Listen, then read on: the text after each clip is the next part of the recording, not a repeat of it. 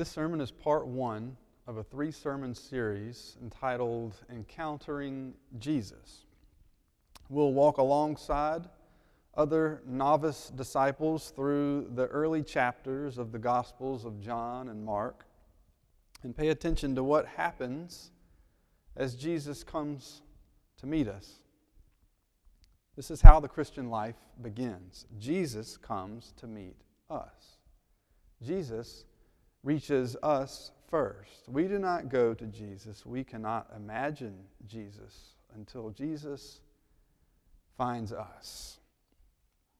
In the same way that the Scriptures call us to remember that we love because He first loved us, so we also say, I've encountered Jesus because Jesus first encountered me. In these three sermons, we'll encounter a Jesus who is disarming, Jesus who is compelling, and finally Jesus who is astonishing. So let's meet the disarming Jesus first. Jesus has already found Philip. No details given other than he calls Philip to follow me. But then Philip is so persuaded by Jesus and so excited, just itching to tell someone what has just happened to him, who he has found, that he goes looking for his friend Nathanael. And when Philip finds Nathanael, Nathanael is armed, not with swords, but with some kind of preconception. Because Philip tells him, we finally found him. Who? The one about whom Moses foretold and the prophets foretold. We found him. He's here in Galilee. He just invited me to come follow him. Who? Jesus, son of Joseph, from Nazareth. Nazareth? Can anything good come from Nazareth? You see, Nathanael is armed. Nathanael is armed perhaps with at least one preconception, if not an outright prejudice, about who the Messiah would be, where Messiah would be from. On the one hand, we might receive Nathanael's remark about Nazareth as a prejudice remark. What good can come out of Nazareth? They got like one stoplight. Being from a small town myself, I got a little bit of a chip on my shoulder for comments like these. I grew up in the shadow of Raleigh, Durham, Chapel Hill. What good can come out of Henderson? I mean, how many athletes that I compete against that ask that question, sometimes out loud, in front of me and my teammates? What good can come out of Henderson? Maybe if you're from a small town, maybe you grew up in Old Fort or Inca or Swannanoa or Candler, or maybe you're even from Tennessee. What good can come? It's just not a nice thing to say. Maybe that's Nathanael. Maybe he just has this kind of prejudice. Maybe he's from the big city. He's armed, though. In any case, we can speculate, on one hand, that Nathanael may have been something of a snob. Nazareth? Pulling my leg, Philip. Messiah doesn't come from Nazareth. On the other hand, what if Nathanael is armed? Not with crude prejudice.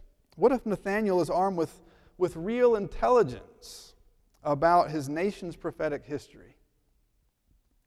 Philip has said he's just met one of the prophets, the one of whom the prophets foretold. But book-smart Nathanael knows better.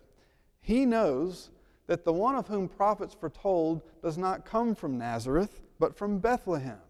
See, Nathanael is armed with his own intelligence, his own knowledge, his own memories of Vacation Bible School. You have to do a real foxtrot with Hebrew root words to foretell a messianic birth from Nazareth. But Nathanael still remembers Micah's prophecy. You, O Bethlehem, from you shall come forth for me the one who is to rule Israel. We can surmise that Nathanael is thoughtful and conscientious. Maybe he isn't that prejudiced guy. Maybe he's just armed with smarts. book smart Nathaniel. We can surmise these things. We can make an educated guess that Nathanael has been waiting just as intensely as anyone else in Israel for the one who was to come. But whoever heard of Messiah coming from Nazareth? He's supposed to come from Bethlehem. Nathanael is armed with preconceptions about who God is and how God will appear in his life. If you identify with Nathanael, if you consider yourself a bit of a cynic, or if you fancy yourself as one of those world-weary types with an education and lots of life experience, and you've seen it all before and there are no more surprises, or if you know someone like that in your family or your circle of friends, then pay attention to what Philip says to Nathanael. Philip doesn't argue with or coax or cajole or nag Nathanael. No. He simply says, all right then, come and see. One of my favorite lines in all of Scripture. One of the very best things you could ever possibly say to a doubter. Okay, Nathanael, suit yourself. I know you know what you know. I know it's him in my heart. You come and see for yourself. Come and see.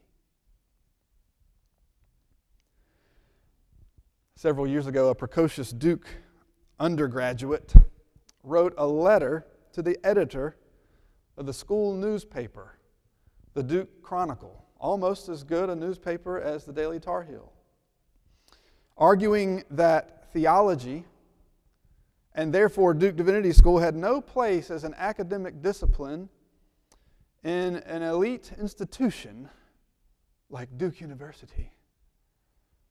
A group of divinity students, quick to the punch, argued quite persuasively in a counter letter that this undergraduate sophomore's prejudices were misguided, and they pulled out all the good stuff.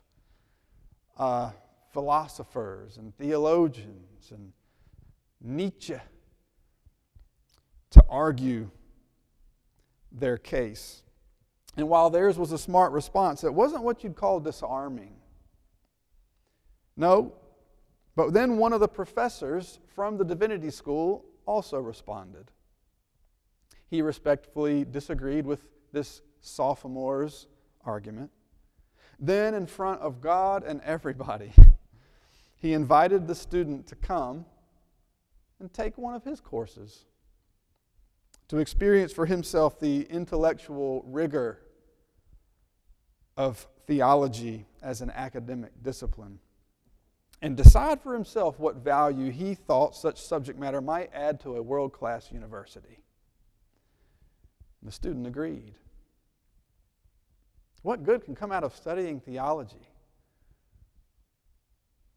Come and see. When Nathanael goes to find Jesus, he's still armed. But he's no match for Jesus' disarming welcome. Here's truly an Israelite in whom there is no deceit, Jesus says. Jesus had to have had a big smile on his face when he said that. Here he comes. Here comes a straight shooter. Here comes an Israelite now, in whom there's no deceit. This is one way Jesus honors Nathanael's personality and intelligence, but even more, it's Jesus' way of recognizing Nathanael's desire to meet God. To describe Nathanael as someone without deceit while also describing him as an Israelite, as Jesus just has, is to compare Nathanael to his ancestor Jacob in what must have been a playful and charming tone. Jesus honors Nathanael's lifetime of wrestling with God, struggling with God, arguing with God, searching for God, dreaming about God, to the point that he has changed from perhaps the conniving trickster of his youth to a true friend of God. Nathanael feels seen, as they say. It feels good to feel seen. Nathanael recognizes that Jesus really sees Him. The real Him. He even asked Jesus, "Where did you get to know me?" And Jesus responds that he'd been observing him sitting under the fig tree. Now, this also involves a bit of speculation, but teachers often sat and taught underneath fig trees in those days.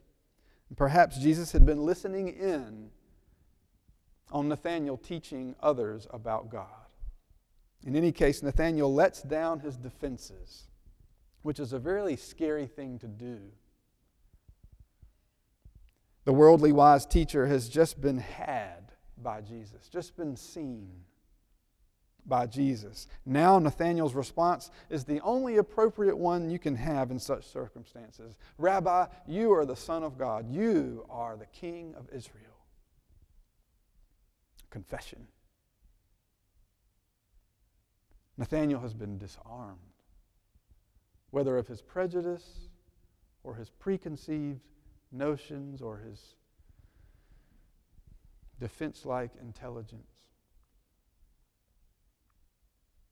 Now he will no longer see earth and heaven meeting only in his dreams, but in real life, every day. Just as Jesus tells him, "You stick with me, you're going to see way more cool stuff than this." Not an exact quote.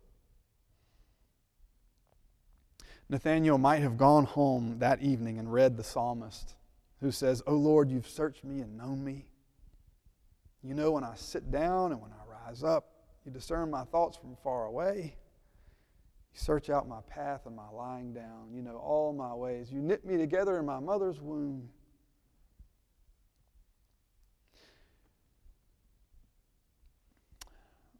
I remember a conversation that I had once with one of my very best friends. We'll call him Nate. Nate and I grew up together. Best friends since childhood, will always be close no matter what happens. One of those friends, you know a friend like that, maybe more than one.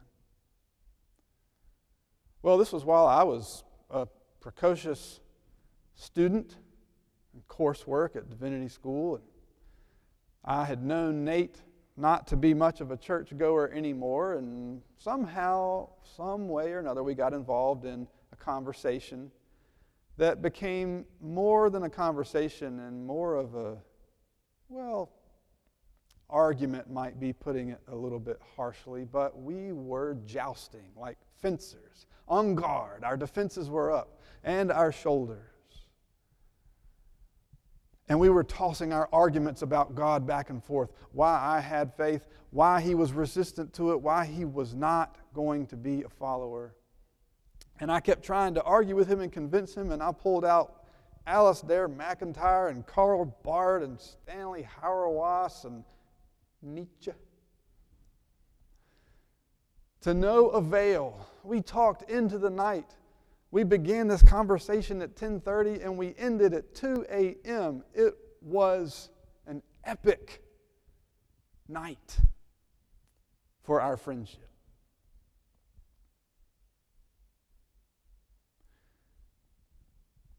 And at the end of the conversation, we were both frustrated. And we both felt like we had gotten nowhere with each other. And we ended the conversation with a long embrace. No hard feelings.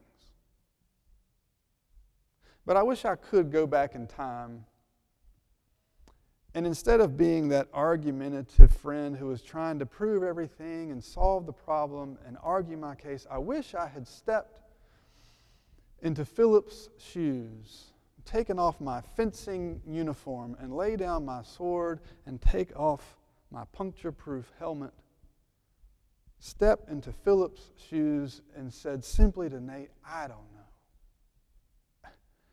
I don't know what you know. But I know what I know, and I just want to tell you, I just want to offer this invitation to you to come and see. Just come and see. And that way we could have had a few more hours to talk about more fun things than arguing.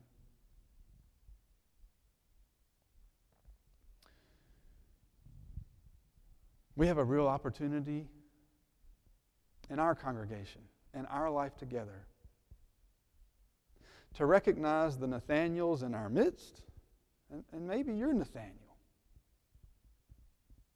But to recognize the Nathaniels in our midst and to step into Philip's shoes and to be that disarming presence for others who long to meet God and have never met a God they liked yet.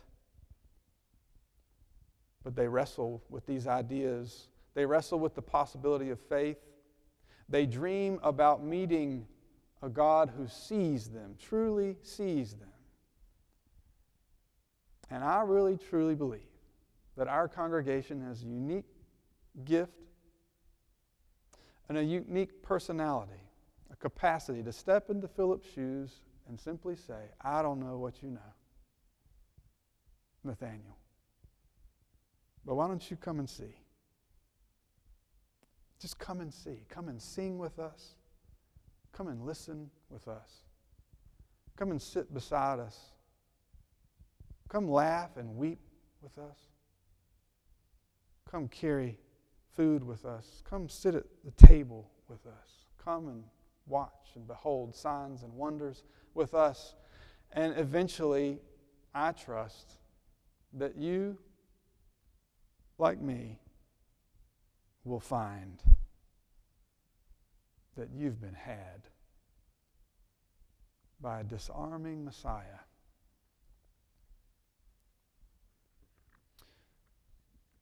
And you, like me, will say when it happens, finally, thanks be to God.